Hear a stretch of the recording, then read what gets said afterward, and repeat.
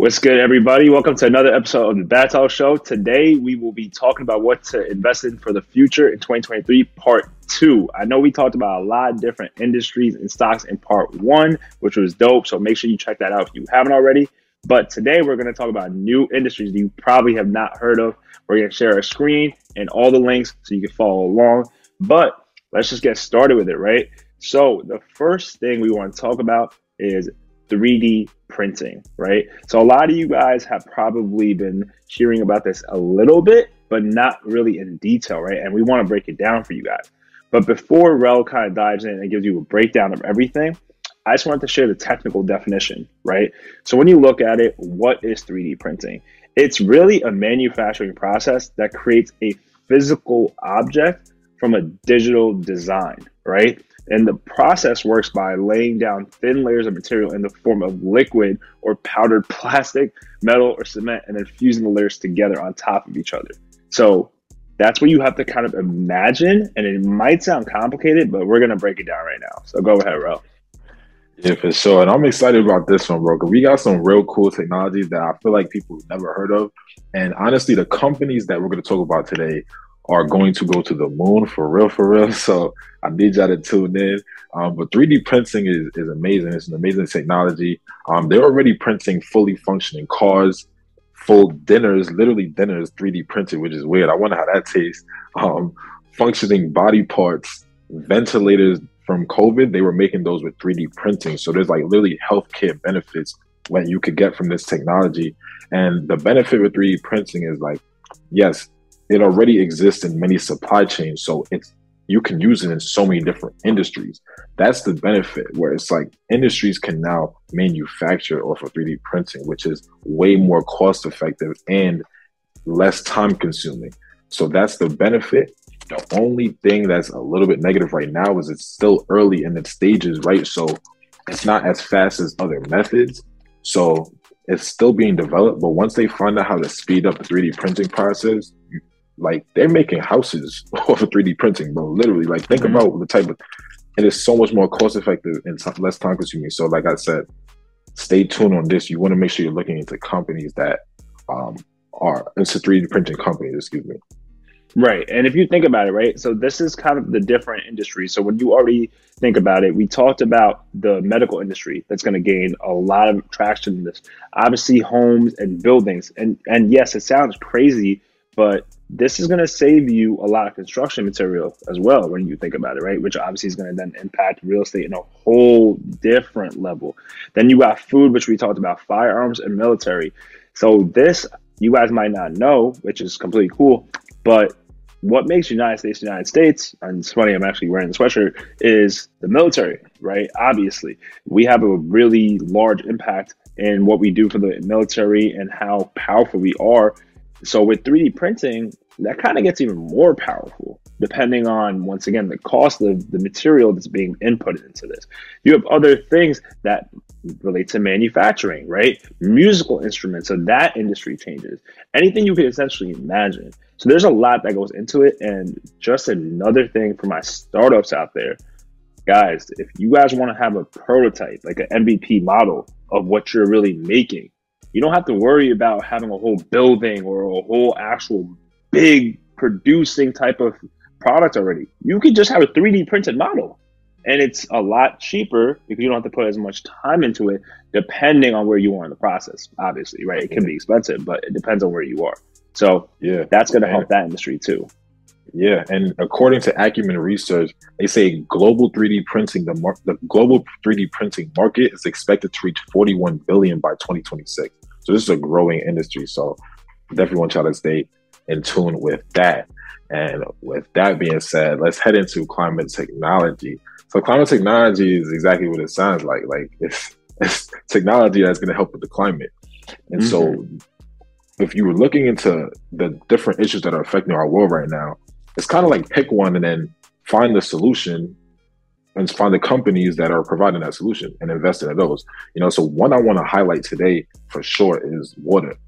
So I don't know if y'all know, but this water thing is a serious issue. A lot of us are privileged here in America where we don't even like really realize it. So first of all, only 3% of the world's fresh water 3% of the world's water is fresh, rather. Okay, and 2/3 of that is stuck in frozen glaciers, or it's not even available. Okay. Also, 1.1 billion people lack access to water. 2.7 billion find water scarce for at least 1 month a year. Billions, right? Billions. So clearly water is extremely scarce. And they say that by 2025, 2/3 of the world's population may face a water shortage. So that's major. And that's not that far away. 2025 is a few years away. We're about to be in 2023 for that's like 2 years away. That's going to be 2/3 of the world's population. So you need to find companies that are dealing with this issue. And one that you could look into is Xylem. The ticker is XYL. Okay. They're providing solutions for this. You could also look into Waters Corporation. And like we always say, how about getting an ETF? And I know you're pulling up XYL right now. That's what people can see on the screen. They're working, right? They're in progress to really start changing the world. And then the ETF you could look into is PHO. That's the water ETF, because there's other companies that are providing solutions besides Xylem and Waters Corporation. There's more into it. So PHO is the Invesco Water Resources ETF.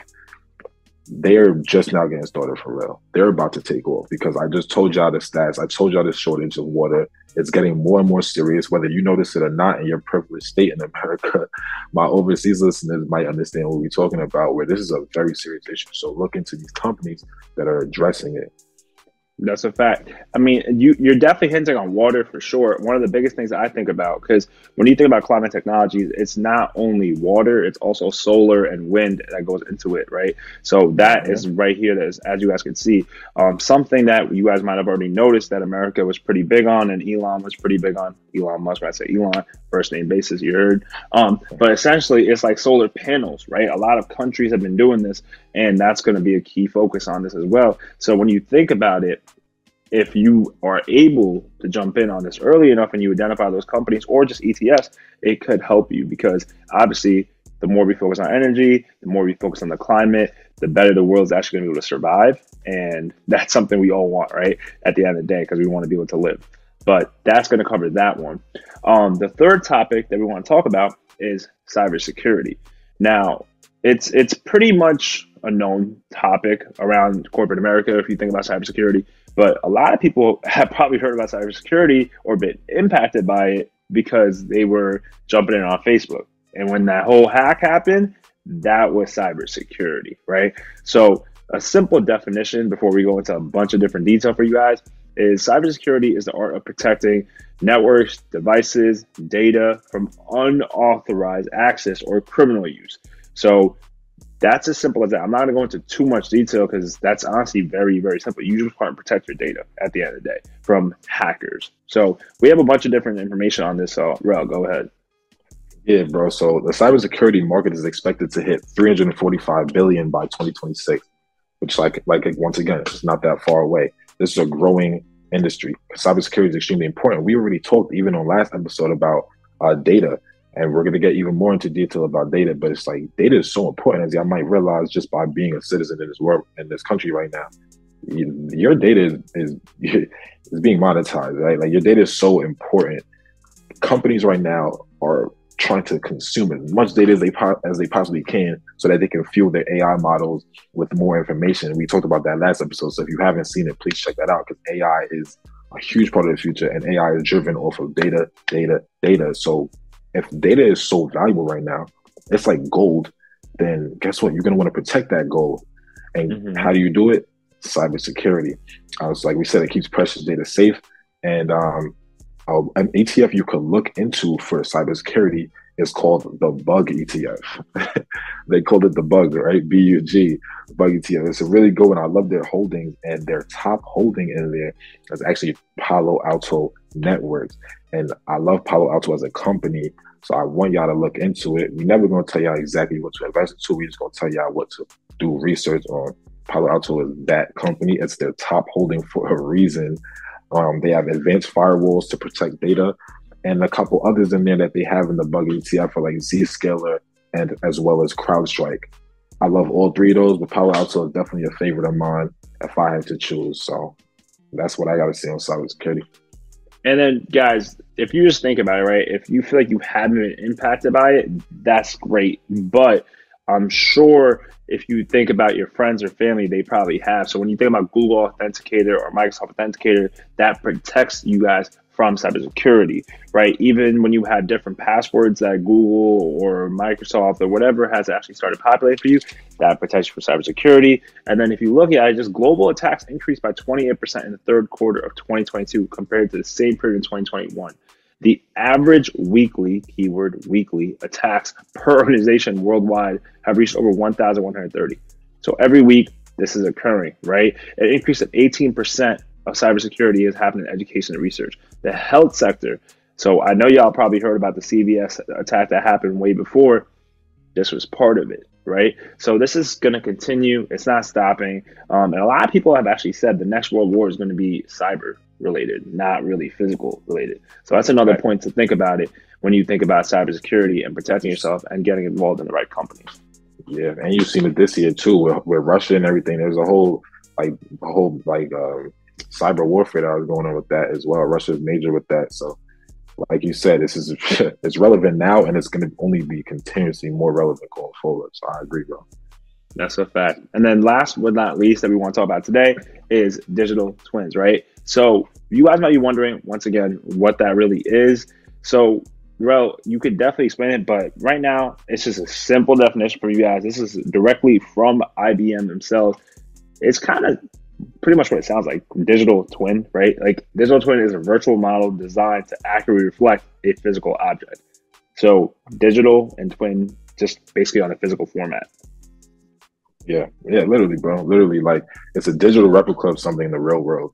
That's all. And you have to understand why this is valuable. So, for example, a digital twin could be a jet engine. It could be a wind farm. It could be a building. All right. It could be a whole city. You can make a digital twin of a city. And why this is used to replicate processes in order to collect data. So you want to know, for example, how much energy your product will use. You could use a digital twin to figure that out.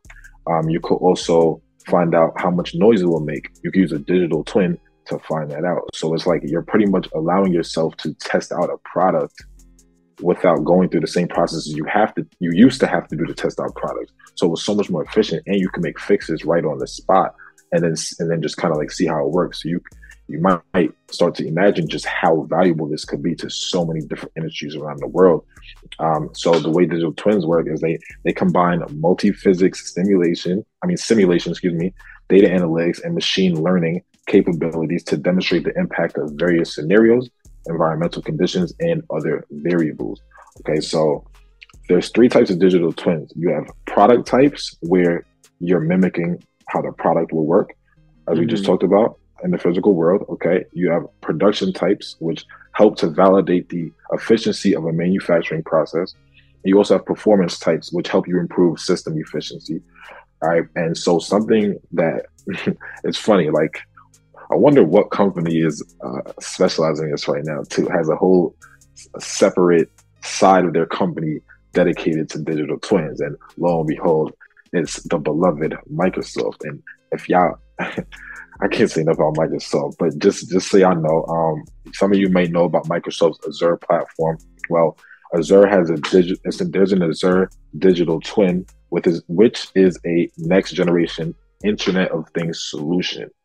So they have an Internet of Things platform, which is going to which is like for digital twins. So companies can really use Microsoft's Azure to get their digital twins and start working on their products. So Microsoft is providing a platform for that, for the Internet of Things. And it's like, man, what do they not do, bro? Like, what does Microsoft not do at this point?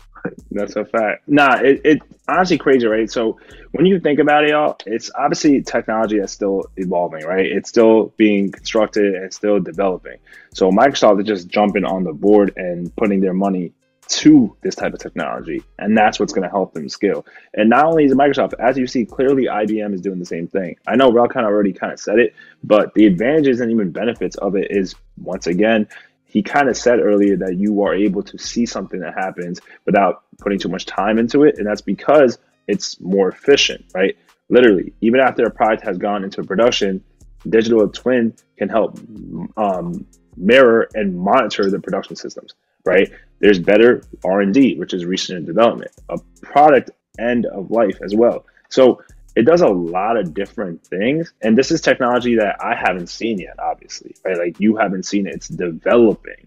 And it kind of thinks about like metaverse in a way. That kind of helps me think about it at the end of the day, because they're going to replicate what we have in physical format to digital. And that's what metaverse was already doing when it was building a lot of these banks and a lot of these fashion shows and a lot of these malls and real estate within the digital world. So that's just one type of thing that you could think about. Yeah, and I love what you said about like R&D, right? The research and development costs, because now companies could cut down on that, because if they have a digital twin, this now helps them out with their financials, which makes them more attractive, which brings in more investors. So digital twin has multiple benefits, not just for the product itself, but also for the revenue that they're able to keep inside of the company without having to dish it out to research and development. So, hey man, there's multiple benefits to this. So you definitely want to look into, for example, Microsoft was providing a digital twin platform for companies to use. So, and listen, y'all, like there's a lot of information, right? Like when we talk about things like this, you guys might seem like you guys get lost, or you might seem like, wow, I'm not really sure what to think about this. But that's why we want to provide you this information, so you have it, right? And you could do your own research on it. We're going to obviously give you all these links, just like we did last time, and you're going to follow along. However, we strongly encourage you guys to do your own research and see what you like, and see if you're able to start spinning your wheels and start thinking about other technology or companies or assets that you want to invest in, and let us know as well. So that's why we do these type of episodes, and that's why we hope you gain value from it. And if you do gain value from it, please do us a favor and like, comment, and subscribe to the channel. Plus hit the little notification bell, because we drop 2 videos a week, and you don't want to miss them, man. We appreciate you. We're going to drop another video on Monday that you have to check out. But until then, peace. Peace. Soundstripe.